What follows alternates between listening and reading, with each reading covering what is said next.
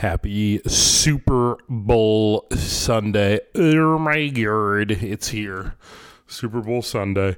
The day we've been waiting for. I am excited, though. I really am.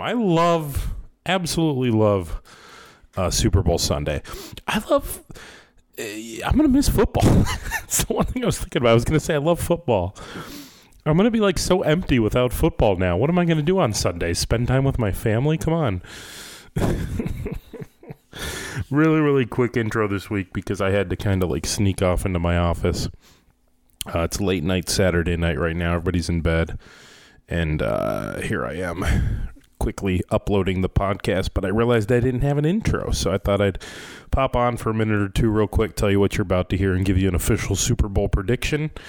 I like the Buccaneers 30-27. That is my prediction. Dan Western came over. He was one of the founders of Borough Brewing. He was the brewmaster there. They sold that business. Now he's kind of enjoying retirement, doing some odds and ends. You'll hear him talk about it. We'll talk a little inside industry work here. And you'll get to hear all about my boy, one of the best dudes in Rochester, Dan Western, on the podcast.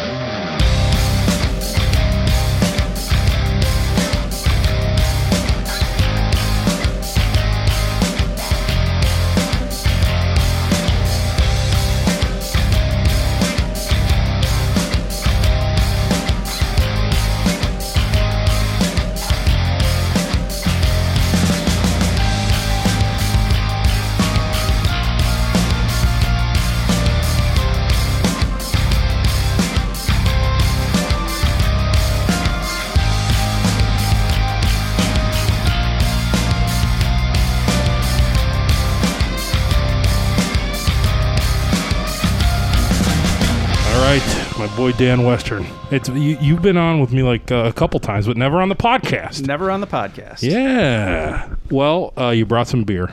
I did. Thank good. You want to get started? What do you want to? Because I don't want to let any more time go by without drinking a beer. So let's go with this. Well, as Cuomo says, since we're gonna have a beer in our hand, we can take our mask. Yeah, I can take my mask off now. I forgot what your face looked like, buddy. I know. Wow, the beard. Weird. You got the beard going on. Got it going. So we're gonna start with this. It's called Moon of Faith. Okay. It's from Strange Bird. They're a new brewery on Marshall Street. I want to talk all about this joint because this is because anyone who doesn't know, and this is one thing I love about podcasting, Dan, that wasn't the case on the radio, is people know before they click on this who you are and what's going on. You don't have to worry about familiarizing the audience quite as much, right? Because they saw your name, they clicked on the episode, they may have even read the description of the episode. Cheers. And on radio, it was all about like, oh, you have to reset. You have to tell the audience who they're talking to. You have to blah, blah, blah, blah, blah, blah, blah, blah, blah. Now, also, we can fucking curse, bro. Yeah, that's always a good thing because that's regular for me. All right, before we get into Strange Bird, let me talk to you about my embarrassment. You are here right now. You're at my home. Yep. And you came here to fix a bunch of stuff. Yeah. I am insanely embarrassed at how vulnerable I am in that I don't know how to do anything that a man is supposed to know how to do inside of a house. How embarrassed should I be? Not at all, because you're doing other things that men and women can do.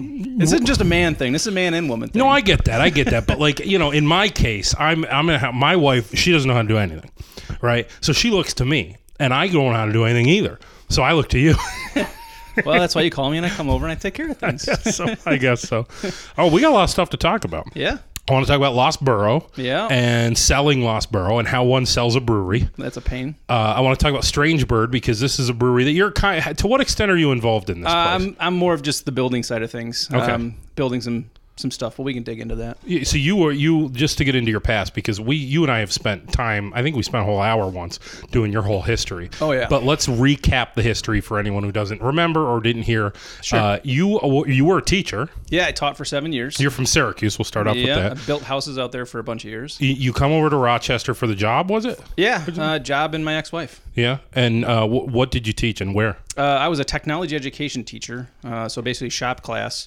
And I taught out in Wayne Finger Lakes BOCES in Williamson. So I was working with emotionally disturbed kids, which was a challenge, but it was kind of cool to like see their brains pop when something worked. What kind of stuff did you deal with emotionally disturbed kids? A lot of at-home anger issues. A lot of kids that weren't fully functioning. They're pretty low IQs. How old are these kids? I taught from 8th grade up through 21 because of the age that their disabilities allowed them to be in school until they were 21. And there was some anger. Did you ever get anyone try to chest you up or anything? Oh yeah, that and hands-on, and we would have to do some restraints. And I was in a shop class, so when we had tools, so there was hammers, AKA weapons, potential weapons. Yeah, there was hammers flying sometimes, and really, yeah, like the kid went through the classroom one time, the shop one time, and it was 2 regular hammers just blasting holes in tables.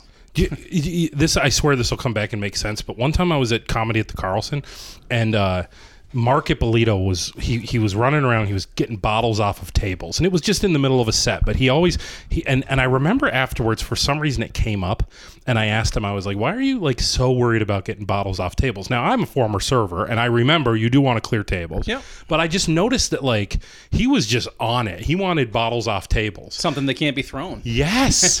He told me that. It was an actual safety thing. He said before he was ever an owner / manager of a comedy club, his first job really was ticket sales and bouncer at a comedy club years and years and years ago. And he told me that as a bouncer, you're kind of trained to recognize weapons. Yeah. And those bottles are weapons. Absolutely. And you get rid of them immediately. Yeah. So we had a big thing where when you're done with a tool, you put it away. So stuff wasn't sitting around on tables. Yeah. That's scary shit though, man. Yeah. It kept me on my toes for, what was it, 6 years, 7 years, something like that. But could you usually see it coming, or were there times where it just erupted out of nowhere and you're like, what is happening? It was really 50-50. Because sometimes these kids just go, they snap and boom. And there could be a conversation they're having with somebody else. Could be they had a bad day, having a bad night, or whatever. And just boom. Yeah. Well, so you're doing that. And I was going to ask what motivated you to leave, but... Well, it wasn't really that, actually. It was, really? It was more... It was more administration and the lack of support for the program. So being that I was a BOCES, we were funded by the different districts. And if the funds weren't there to support the extracurricular help for these kids, because I was a special area, well, that'd be cut.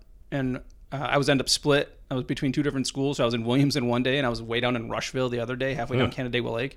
So what, you're eventually just this is bullshit, nobody cares about it? Cutting it. And it was at the point where I was like, all right, well, my kid was a year old. My ex-wife was going to go back to work because she was home.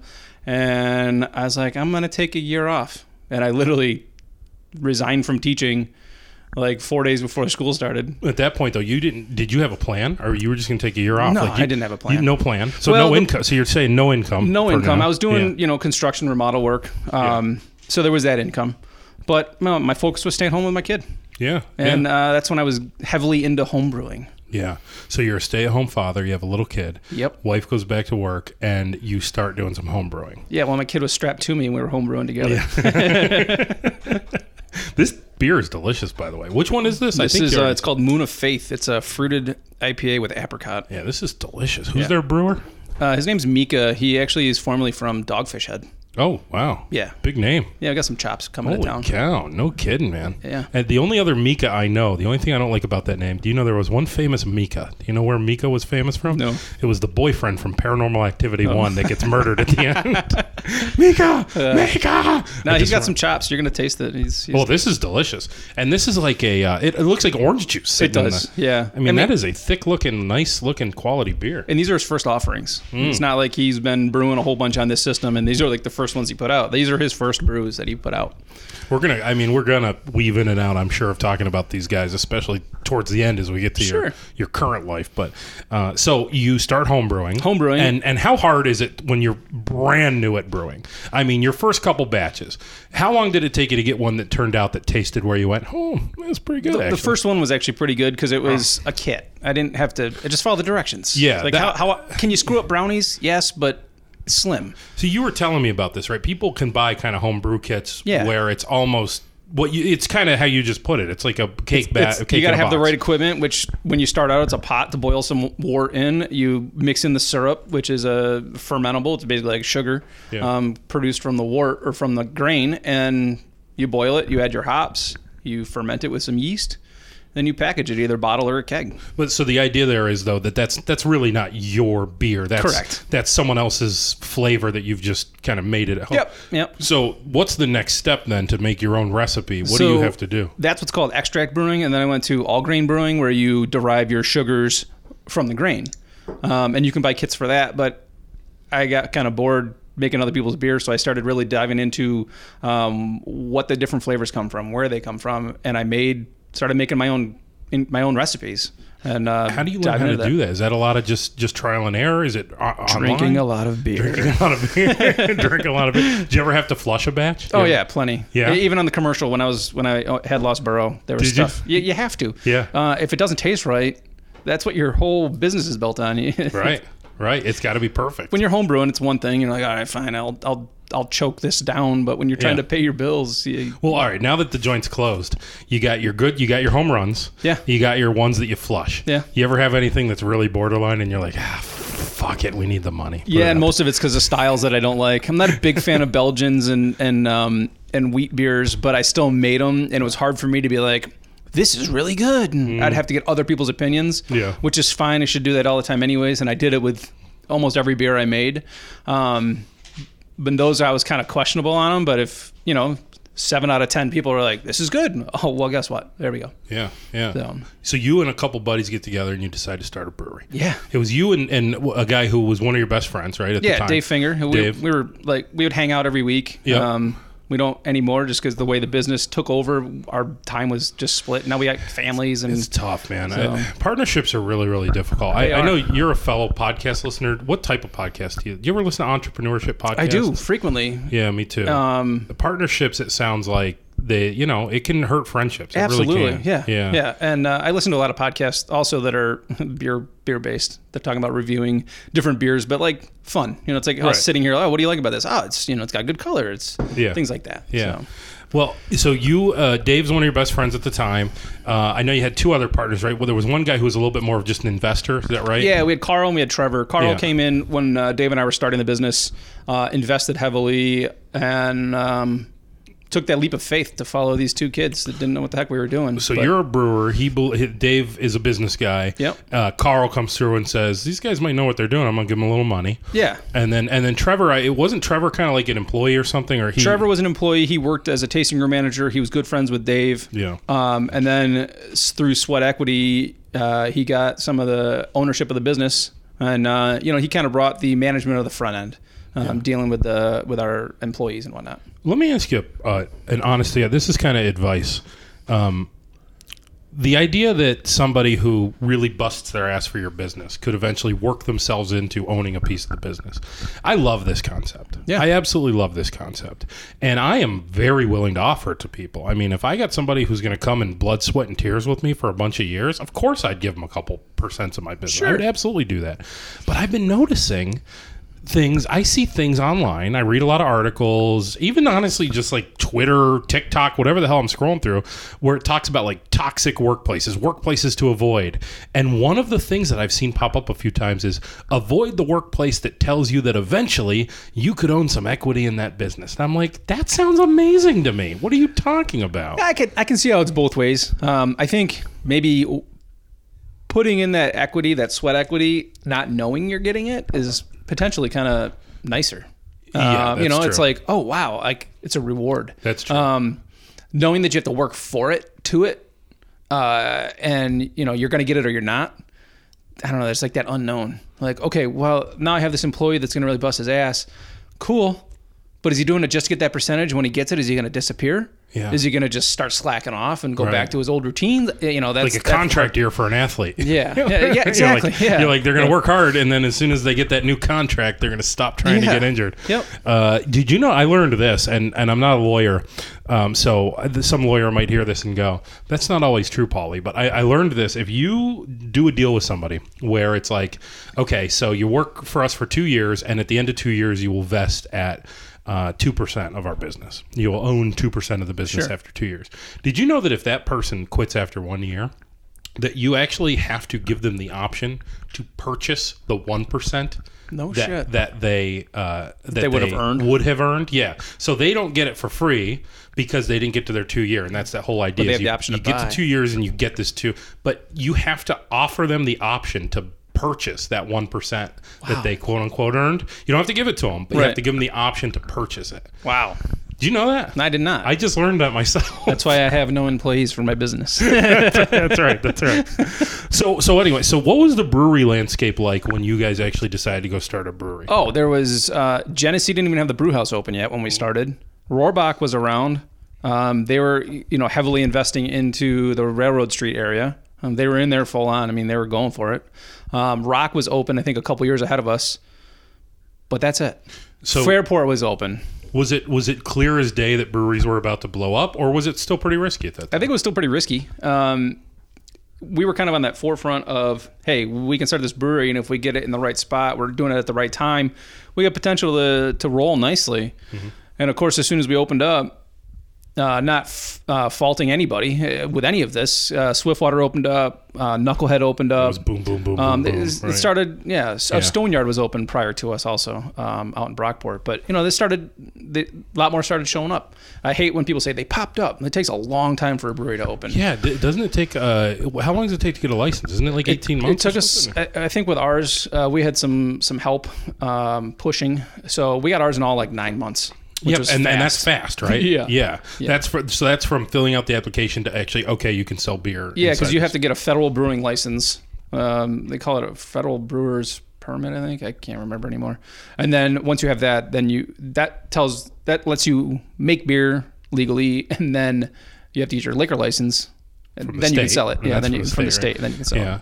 And then don't you also have to get inspected after you have your licenses and you have your equipment? Don't you have to get that final inspection? So we get inspected by Ag and Markets, which is not the same as like Monroe County Health. Right. I'm Ags and Markets at my joint. Yeah, because we're a food manufacturer facility like you were. So were you getting 3 or 4 times a year? We get one a year. Oh, one. Oh, wow. Yeah. I'll be honest, it was like once every 2 years. We didn't get it every year. So walk me through the process of when the Eggs and Markets guy shows up, because my guy shows up quarterly. So they would come through and check cooler temps. Yeah. Now my big walk-in cooler was only serving beer. And I used to get into it with them because I kept that at like 39 degrees. Yeah, which is a no-no for food.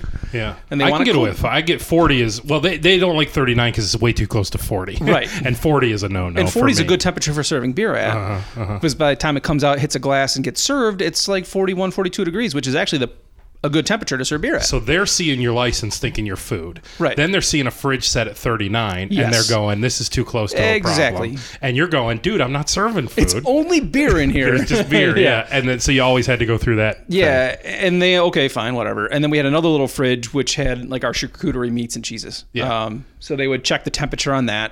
Then they check the water to see if it gets hot coming out of the faucet. Meanwhile, I have like 250 gallons of 180 degree water sitting right over there that we could use. And then they check, make sure the doors close properly, that there's no mice droppings. Doors closing properly is a thing, man. Automatic closures on certain doors. Bathrooms. I have 3 dings in my inspection history, and one of them was because our bathroom door didn't close automatically. Exactly. Yeah. We had it too, so I had to just put a spring-loaded hinge on it and let it shut. Yeah. I hired someone to put a spring-loaded hinge because I don't even know what that is. That's all right. I had the previous owner of the business came and did it in like 3 minutes. Yeah. And I was like, hey, why don't I learn how to do things? You're doing other things. That's right. And then they check like our mill where we put grain in dry and it crushes it so that we can use it later in the process. And they're like, how do you clean this? I'm like, with a vacuum cleaner? Because it's all dry. Yeah. Like, you don't hose this down? I'm like, no, those are steel rollers. They're going to rust and then I'm going to have an issue. Well, you need to come up with a different cleaning practice. Oh, come on. Now, 90% of the mills in town here, you can't see the rollers. You can't get to them. They don't get hosed out. They don't get cleaned out. You vacuum them. That's it. Did you have the same person every time? Well, seeing that it was only like 3 times, yes, it was the same person. Okay. Yeah, we have at least my I've only had 2 actually at this point, but they were both the same guy. And they want to know how you clean things. Yeah. So one other thing though, tell me if they do this. So everything you just said they do with us, right? They walk around. They're looking at temperatures. They got the flashlight out, right? Yeah. They're looking for cleanliness. Yeah. And there's always gonna be dust somewhere. So they're always gonna find dust somewhere. Yeah. And that's usually not a huge deal. Like I think I've gotten 3 total dings. One was the bathroom door didn't shut on its own. The second one was some dust on a fan. Okay. Oh, watch out for that. Yeah, actually, fans are a thing because at first I'm like, okay, I'll clean the dust off the fan. And he's like, well, no, it's a fan. It will make dust airborne. Yep. And then it gets into your sauce and now you got an issue. And I was like, that's actually a good point. Exactly. Okay, I like that. Yeah. And then the third ding was, I remember what it was. It was similar to the fan thing. He stuck his flashlight into the mixers that go down into the kettle and mix the sauce as it goes. Yeah. He stuck his flashlight down in there, and all the way down on like the motor, he saw dust on the motor. But because there was an opening in the back of the cover of the motor, that dust could in theory become airborne. Yeah. So he had us disassemble that thing, clean off the motor, dust it basically, and then reassemble. Yeah, so it's basically some preventative maintenance type things because then somebody can go in there and lubricate and whatnot if they need to. But those things are extremely minor to what they can find. And you're right, they look for the droppings. But here's the one last thing that they kind of look for it's kind of scary. They do your paperwork at all? They go through your paperwork, batch records and things? No, they never did that with us. What kind of batch records did you have to keep? We kept so being that we're making beer, we want to be able to make that recipe again. I'd keep track of every grain we use, the weight we use. That's part of the recipe creation. Lot code tracking at all? I didn't do any lot code tracking. All right. At our scale, being that it's craft, it's okay if there's a little bit of flexibility in the flavor. That's the romantic part of a small brewery. Yeah. And so I didn't do a whole lot of lot tracking. But temperatures, like if I'm boiling it for an hour and 5 minutes versus an hour, there's actually gonna be a different flavor potential there. Yeah. Or when I put the hops in. So I had really time-stamped, detailed notes on when I was doing things. Yeah. So us too. So one thing about paperwork is, so he'll want to track an entire batch. He'll just take something we made in the last couple of weeks, and he'll say, let's track this. Yeah. Show me where all the ingredients came from. Show me where it went when it left. Sure. And that's usually a relatively easy drill as long as your paperwork's in place. But they're looking for stuff. I mean, I think it's good. I think it's good for people to know that we're getting inspected and those things. Absolutely. So I've got eggs and markets quarterly, so 4 times a year. I've got USDA every single day. They have basically an office in there, right? You have to give them a parking spot. You have to give them an office. You have to give them a filing cabinet. That's insane. They come every single time that we're producing a meat product. They come. Okay. So when I say every day, it's any day that we're doing meat products, which is for us is about once or twice a week. Gotcha. And then FDA is kind of sporadic, and that's once every.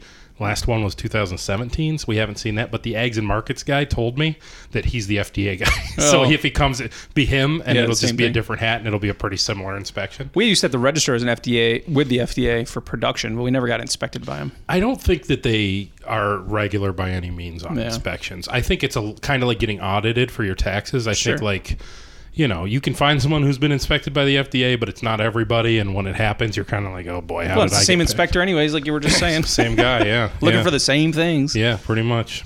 This beer's delicious. Here, I'm gonna kill the rest of this. And I accidentally drank a whole bunch of these last night, so this morning was a little rough. Yeah. I laid on the couch for a little bit. It's retirement, though. You're in retirement. Yeah, retirement. Yeah. All right, hold on. What do you want to drink next? We're gonna go to it's called Rainbow Sippa. Grab that side, would you? This is probably not good. I also have to tell you something. This is a 6% kettle sour with what does that mean, kettle sour? Hawaiian orange, Hawaii. Wait, sorry, I can't even read.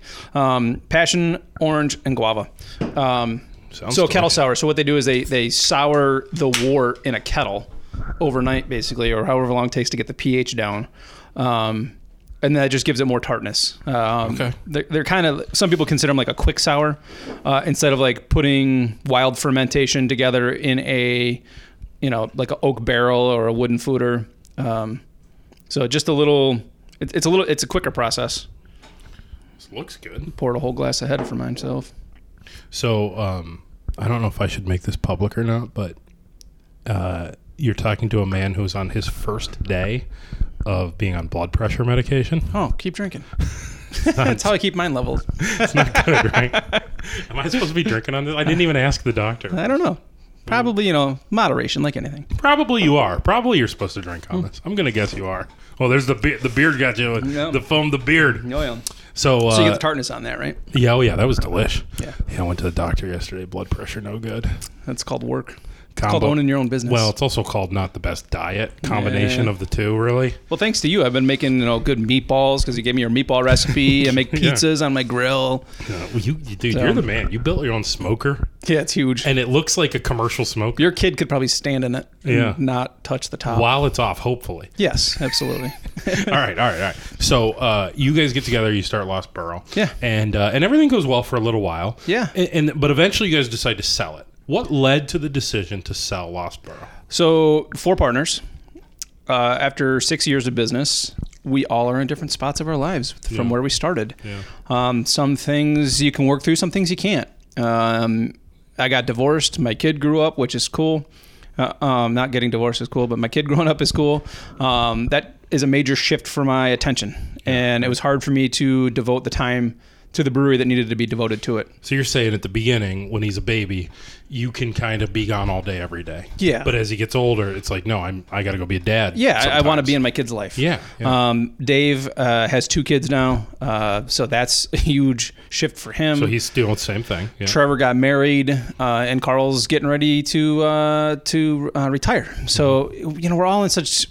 When we decided to move along, we were all in such different spots. And I know people are probably like, oh, because you guys weren't selling enough beer or the business is going downhill. Or, it really comes down to we were in different spots in our lives. And after 6 years of doing it, and, you see a lot of other breweries popping up. And I said the thing I hate saying is popping up. But a lot of other breweries coming to town. The struggle kept getting harder and harder and harder. And I don't know if anybody pays attention to the poverty level in Rochester, but, the dollar being spent on craft luxury products like craft beer is limited. Mm-hmm.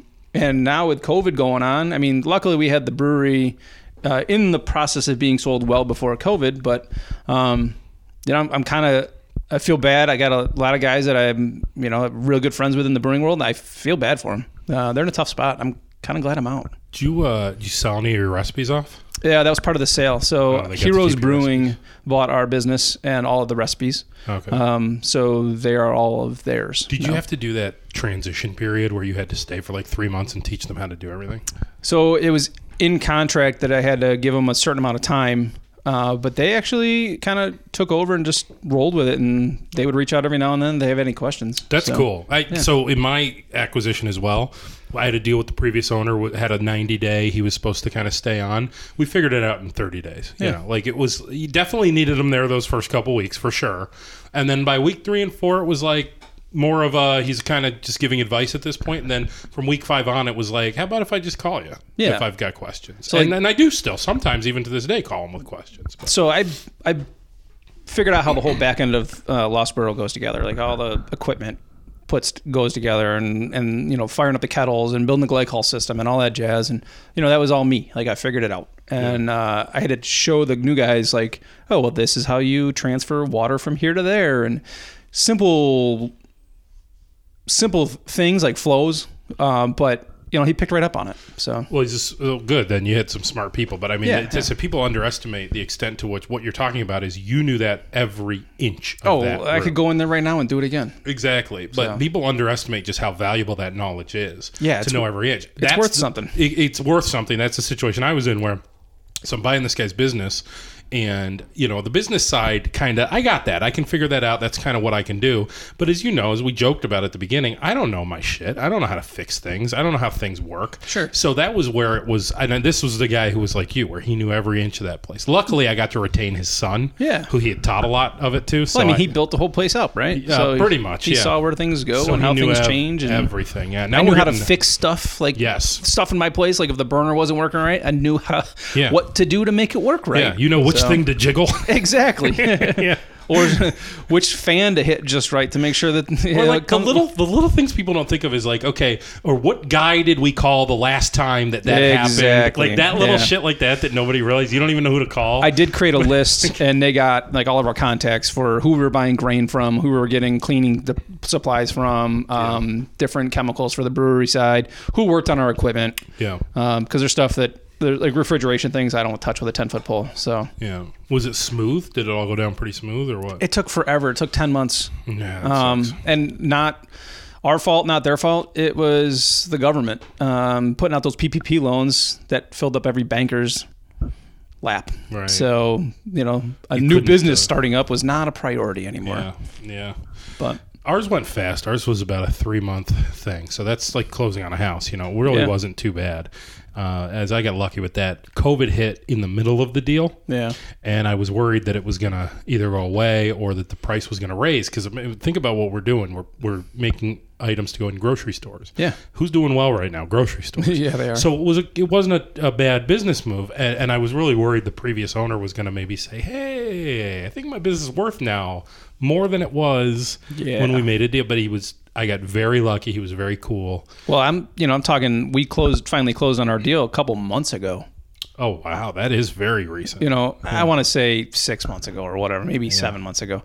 But the fact that it took that long, actually it was probably longer than that, but whatever. The fact that it took that long, I was nervous as all hell that, guess what? COVID's coming. All the breweries are shut down. Screw you guys. I'm out. Like, oh, fuck. We'd be so screwed. Your buyers were going to do that, you mean? That was always that apprehensive sitting there like, oh, we would have been fucked.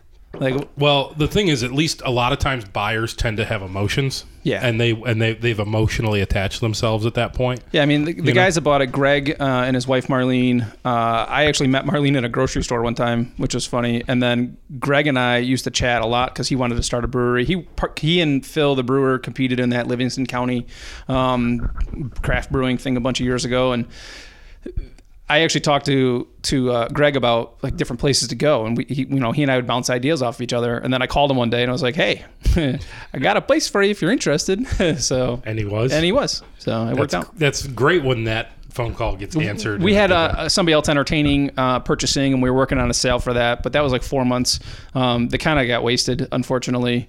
I wasn't sure to bring that up or not. Obviously, no names or anything, but right. You had a place that was interested. Yeah, and they would have retained me as the brewer, which would have been cool, but it would have been hard as at the same point. So I'm kind of glad it went the way it went. I'm cheering these guys on. Hope they do a good job. Do you think that would have been hard to be the brewer and have zero ownership? Meaning, in other words, you still got to do the work. Now, the idea of having decision-making power is a good and a bad, right? Sure. So, like, the bad is they could have made decisions that you would have had no say in, and you would have been like, well, this sucks. But the good is you have none of the pressure. And none of the pressure, and I get a paycheck in the mail. And you get a paycheck, and you don't have to worry about it. Yeah. That's one of the worst things about being a business owner. Oh, yeah.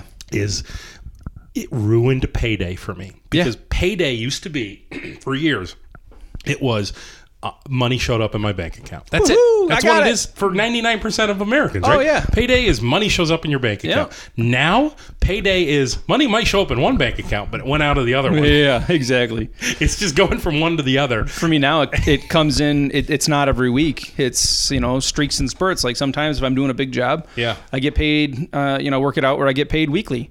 Well, you're a gig worker now, right? Isn't that what they call that, gig worker? Yeah, I'm doing contracting, so I framed a house this summer, so I got paid every week. By the homeowner that I was framing for. And that was great. Every Friday you get paid. Awesome. Yeah. I just finished a bathroom and it was 2 week turnaround time and I just got paid this morning.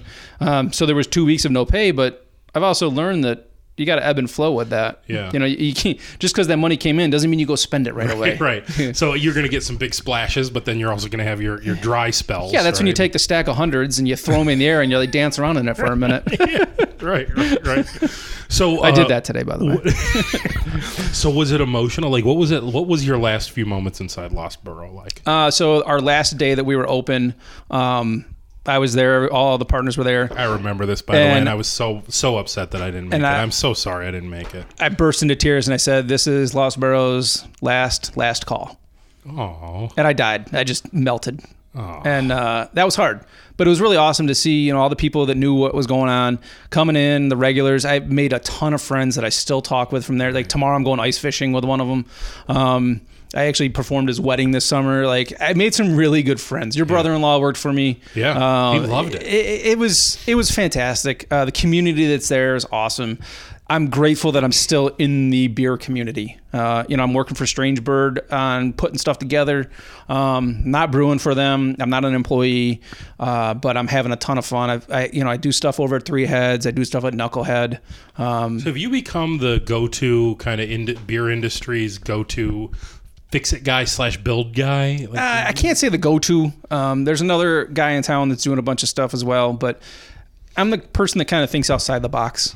If you own a brewery and something breaks, you're a guy you can call. I mean, that for the most part, you could call me. Yeah. I'm starting to get into sanitary stainless welding, which is a whole nother realm of craziness. But self-taught stainless sanitary welding is not the easiest thing to learn yourself. I don't even know what it means. I can weld it for your inside your pots or supply lines for your pots, and it's perfectly smooth on the inside where you can't see. Hold on a second. Wait a minute. Hold on. So like 2 pieces of 12-foot pipe, I'm welding in the middle, and it's got to be perfect on the inside. Yes. What can I throw a scenario out and you tell me if you can do it? I bought 2 chart recorders. Do you know what I mean by that? They are so it's you mount something to the wall, and then there's a probe, and then the wire. So picture this. All right, you mount this thing to the wall. It's a box, and then the wire kind of gets hidden or whatever you can do. Like you runs like a raceway or something. Yeah, and then it ends up in the kettle, and it's connected to a probe that is constantly monitoring the temperature. Yeah. So that it's being recorded, so that you can go back and look every single second that kettle was being cooked. The temperature probe is giving a readout. Yeah. It's giving a readout, and it records the whole kettle, so you see the whole time what your temperature was. I gotcha. Do you know how to install that? So you need a fitting welded on your kettle. The probe needs to go into the kettle, and it needs to be able to be kind of like just permanently set there. It needs to basically be welded in there. Yeah, that's something I could look at. I might have you come out. All right. I think you might have just got that's another something I can look at. Okay. All right. If I can, I know somebody that can. So Strange Bird, let's get into talking about these guys a little bit. This sounds like kind of an all-star team for breweries. Yeah, so Mika, he's been around town for a while. He lives in Brighton, actually just down the road from you here. And I met him. He was a consultant going around doing consulting for different breweries, trying to help product flow, workflows, make people more efficient. At the time, I didn't have the funds, and I didn't think I knew it all, but I was like, okay, we're doing pretty good where we're at. I don't really need to spend the money to bring him in. But he and I became friends. He's consulted other places, and one day he came in. He's like, hey Dan, he texted me. He's like, Dan, I want you to build my glycol system at my brewery. And I'm like, all right, no. And because I was still running my place, and he's like, no, I really want you to do it. I'm like, no. And it came around that he asked me a couple months later, and I was like, all right, let me take a look at it just to see if I would be interested. And I was like, oh, this is huge. This is too much. Like, it's overwhelming. My glycol system in my place was short, easy to maintain, and easy to run. And Mika's is like 600 feet of trunk line, which is a lot of pipe, and then drops, and a lot. It was a lot of intricacies, and a lot of stuff that I didn't know that I learned as I went. And I told him that, like, I'm going to learn some of this stuff as I go.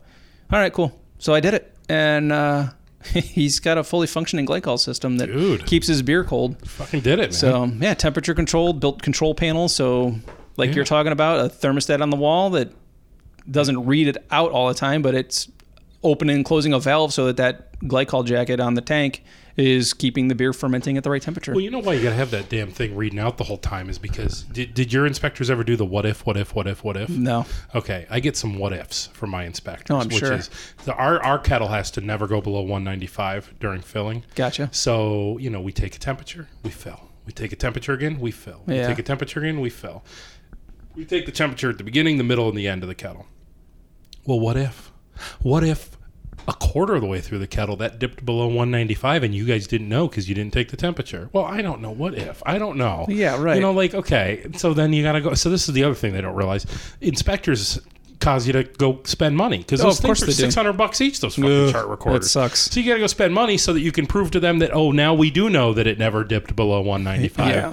Instead of doing beginning, middle, and end of kettle. And what if it did? You gonna dump the whole batch? And by the way, even if it went to 190, I shouldn't say this out loud. Yeah, If it went to 194, you're gonna be fine. My grandfather. But it's only measuring. It's only measuring. So you got to think about it though. It's only measuring in one spot. right. It's not measuring the entire kettle. So it's so funny you would say that. So it's point of measurement. Our So- food safety, we have a food safety consultant who said exactly what you Did just you said. interview him a couple weeks ago? Actually, Craig. Yeah, he said the exact same thing you said. Because we said, well, we're fixing our problem now of the whole what if. What if a quarter of the way or 3/4 of the way through the kettle? It's exactly what he said. He said the next thing they're going to say is, well, what if that portion of the kettle is hot and that other portion is not hot? It's point of measurement. You can't. You're going to what if yourself to death, though. Yeah. What if an asteroid hits the building? I don't know. Yeah. You know, like, come on. Yeah, I hear you there. Sorry. Anyway, this it's all good. Probably shouldn't. Maybe I shouldn't put this podcast. It's business. It's life. Mm-hmm. So Mika, he's a local guy. He married a local lady here, and his wife Dina went to school with Jeff Ching, owners of Owl House and Swellburger, and now the new Pizza Wizard that's downtown. He's part of this project, and I'm super excited for him. Is Pizza Wizard that Detroit? It is, yeah, right across from McCann's. That place is good, man. Yeah, I've been there a couple times. Yeah, I was fortunate enough to have my hands in a few projects there too, which is cool. Oh, did you work in the back there a little? I just made them a big drink rail and some other things, mostly with welding that welding, stuff. with the welding, welding. Yeah. So I mean, these guys are great. And when did then, they open? When Strangebird? Yeah, they opened up for can sales last weekend. Oh, so this is their second weekend of can sales. And they've also got Eric Salazar, formerly of New Belgium, worked a short stint down at Other Half. Dude, they have a legit. They got a great lineup. Freaking team. He's man. really running the wood side of things, so the barrel room and whatnot. Yeah, so they got a great team. What are you? So now that you're gone, you're retired. Kind of retired from the beer industry, but you're working like gig work now in the beer industry. Mm-hmm. The question is, how is it going to come out of COVID? The beer industry, because here's maybe the sort of the ugly part of this. Hold on a second, my wife is calling me over and over. Let me make sure. Yes, Ryan, you're on the podcast. Hey, I'm home. Okay. Should I just park on the street? We're finishing. We've got like less than 10 minutes to go in the podcast. All right, then I'll just, instead of parking on the street, I'll just keep driving. I'll come home in 10 minutes. Okay, love you. Bye. Oh, I'm fucked. Uh-oh. She's just driving around waiting for us to be done podcasting. I'm in trouble. Okay, so last thing. How's the brewing world going to come out of COVID? Yeah, but hold on. I want to preface it with something. Okay. I think that it's probably not that bad of it was a very poorly kept secret that it was becoming saturated, I think, prior to COVID, right? A bit. But there's always room for more. There is always room for more. But hold on a second, though. Somebody's going to do it. This is the thing. I always called restaurant fool's gold because there is a restaurant that does not exist yet in Rochester that you and I have not heard of because the owner of that restaurant hasn't even thought of it yet. Right. And it will be a major success. Sure. Okay? Something. So it's possible. Same thing with breweries. It's possible for somebody who hasn't even thought of it yet to go start a brewery and probably be successful, right? Yeah. They just need a whole bunch of shit to go their way, right? We need a whole bunch of lager lovers, people that come out with just plain old lagers and people that support the lager world. I'm the same brewery geek that every brewery's like, oh, I love my lagers. I want lagers. Guess what? I drink a lot of lagers. I drink a lot of Pilsners. Yeah. I don't drink a lot of IPAs, but they're the huge seller, so... What? Tell me about the brewery industry kind of before. Am I right or am I way off base? A. And B, coming out of COVID, which was sort of like an industry that, while strong in general, right, selling a shit ton of beer, people love craft beer. It's still down. There's a lot of entrepreneurs out there all vying for that same dollar. That 2 beers that I might be able to go out for tonight.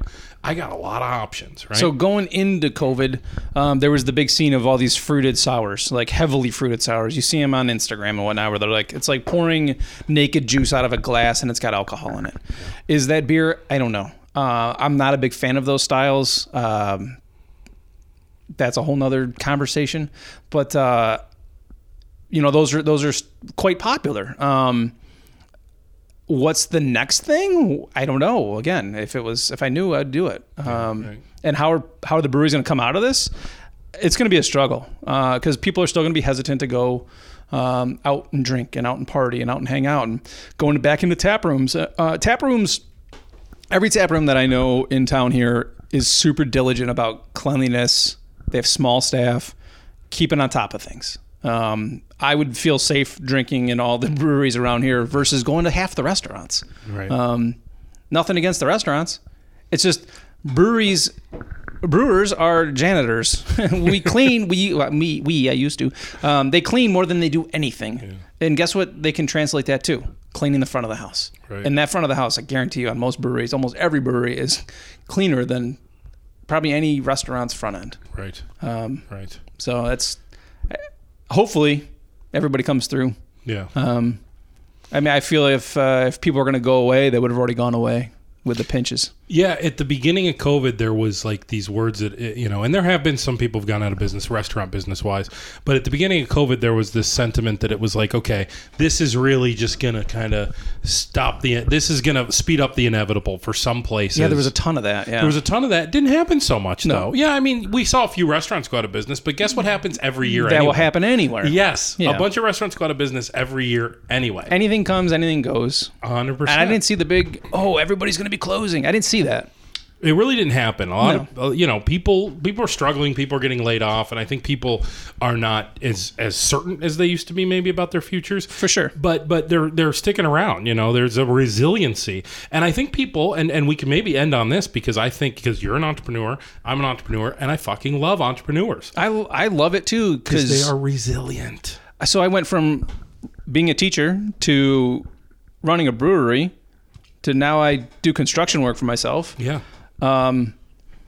I've got work booked out months, which is fantastic. Yeah. I love it. I'm grateful for it. I don't look at it like a gift horse in the mouth. I am super, super grateful to have it. But here's the point that I was getting ready to make was entrepreneurs do not ball up in a corner and die. No. It doesn't happen. No, true entrepreneurs don't. There's some that are like, I do it. You can kind of see them from the beginning that they're not really all in it. Right. So. Right. Yeah. And there are cases where maybe on paper it looks like they did that, but really they just kind of pivoted to something else. Sure. And that's a lot of what it is. Yeah. All right. I think my wife just made the announcement that we're done because she just... Here she comes. Here she comes. All right. Well, good chatting with you. Good chatting with you too, man. Very good. You got it. One final cheers. Cheers. Yeah. All right. Dan See Weston. ya.